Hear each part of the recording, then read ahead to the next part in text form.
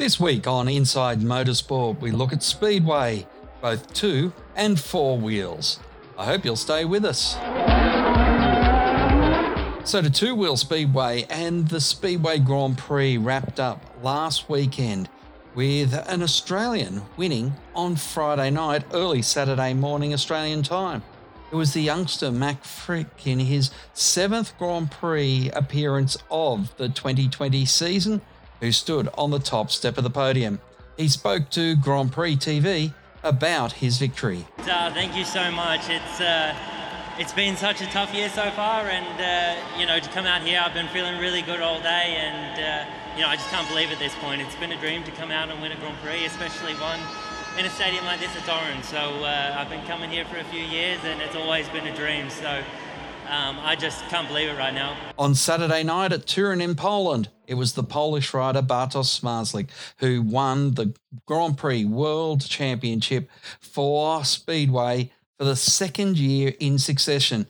And he was naturally stoked to do it in front of a healthy crowd in Poland and in front of his home fans. Wow, for me, so again, unbelievable night because the year of the year, again, top one, so really nice, and but really very hard day to the head.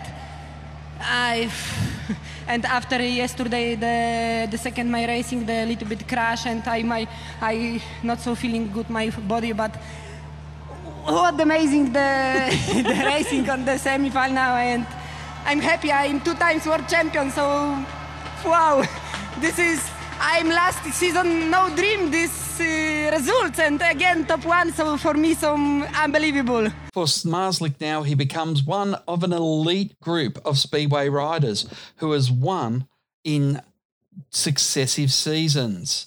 He said it was surreal to be now listed in amongst those great riders. Yes, this is a big difference because I'm now is coming to the big hero in the Speedway. So Tony Rickardsson, Nicky Pedersen, and who is next one? But the years on the year, so 2 times, all the time world champion. So unbelievable feeling, and I don't know what to say now because really I don't remember. I don't believe you. The good news for Australians is the 2021 season will see 2 on the Speedway Grand Prix grid. Jason Doyle, by virtue of the fact of finishing 6th in this year's championship, has qualified for next year's season, and Max Frick, he has been given a wildcard entry and will get his second crack at the title, and hopefully in more conventional style.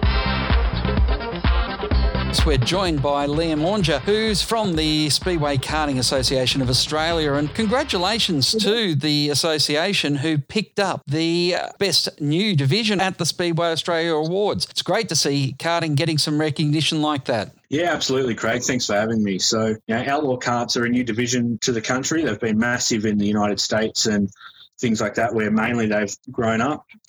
So it's really exciting to now be having guys importing those karts out here and stuff. And basically they're just a mini sprint car, half the size of a Formula 500 and things like that even. So, they're just running a dirt bike motor. They've got 250 and 450cc 2-stroke and 4-stroke engines on these karts. And are really nothing at all alike, the Speedway karts that we have of today where, you're no different to a bitumen or an asphalt kart and things like that. They are totally purpose-built to be, just like a mini sprint car. You've got wings, you've got belts, you've got roll cage, chassis, stuff like that.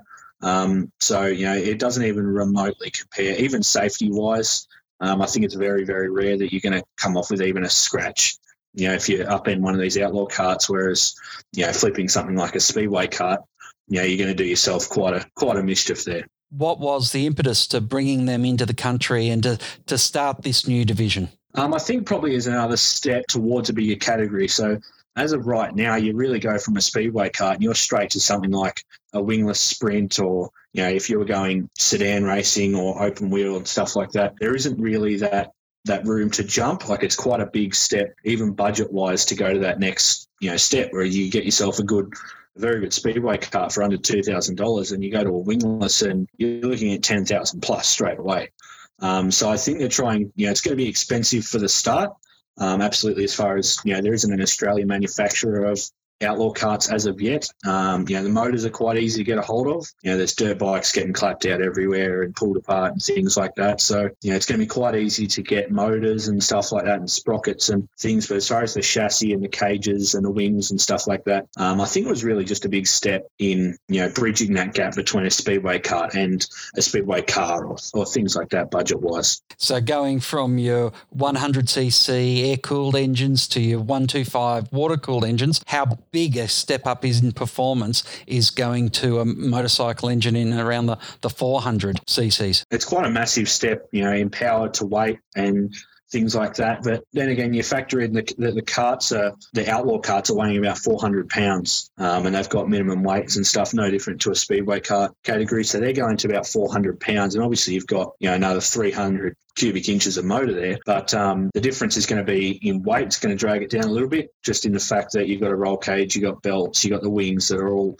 tripling the weight of a normal speedway kart. So you're not quite going to have the power to weight ratio of a speedway kart, but the feel of having a wing and the fact that it grabs the wind, and it's just, a whole nother driving experience, Craig, that, a normal speedway kart with basically no aero, nothing like that. It just, it's going to wing in like a sprint car or a Formula 500 or, so the power isn't quite different when you factor in the weight, things like that. They're still going to do about 100 kilometres an hour, at a max speed and stuff like that, because they run on quite a small racetrack as well. They're not really built for a big, wide open, thing. You're just going to come unstuck far too often. So, they're running a much smaller racetrack. So it's going to be about the same speed, but they just won't even compare handling-wise. Now, there's 15 or so clubs or racetracks around Australia that are racing with the Speedway Karting Association of Australia. What has that meant for competitor numbers, and what does that mean particularly for getting juniors involved in Speedway? Yeah, absolutely. So there's basically a track or a club anywhere near where you might be in the country, really bar Western Australia that takes on the ADCA side of things and your circuit dirt and stuff like that. So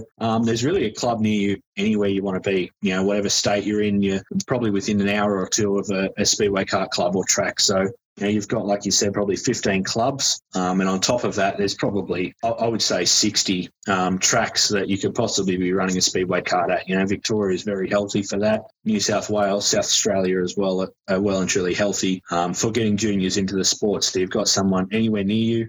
So it's really just a matter of reaching out to the closest club. You jump on Facebook or the SKAA website where you can get through to all of the clubs and tracks and things like that.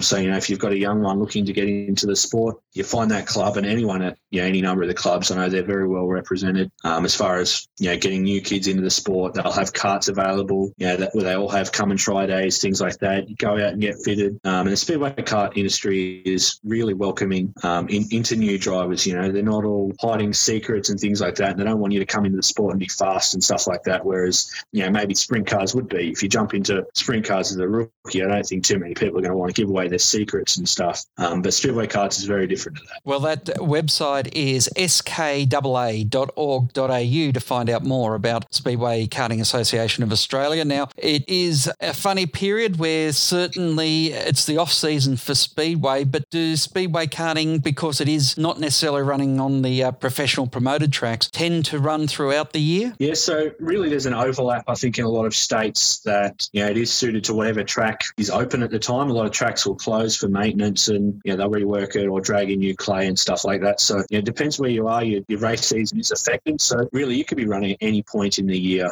like you said, on a Speedway kart track, just in the fact that there's always going to be that overlap of what tracks open here and there and stuff like that, whereas mainly in Victoria, I speak alone, that your race season would probably start about September and you may well race till August, depending on where you want to travel to and stuff like that. You could well and truly race right throughout the year. So it's just, if the guys want a little bit tighter budget and stuff and they run with a club, your race season will be about 8 months long. And, Liam Oranger, it's great to speak to you on Inside Motorsport, and look forward to seeing how the Speedway Karting Association of Australia continues on its season in 2020-21. Plenty of exciting times ahead indeed. Thanks very much for having me, Craig. My thanks to Liam Oranger, and that's all we have time for this week on Inside Motorsport. Until next time round, keep smiling and bye for now. Inside Motorsport is produced by Thunder Media for the Community Radio Network.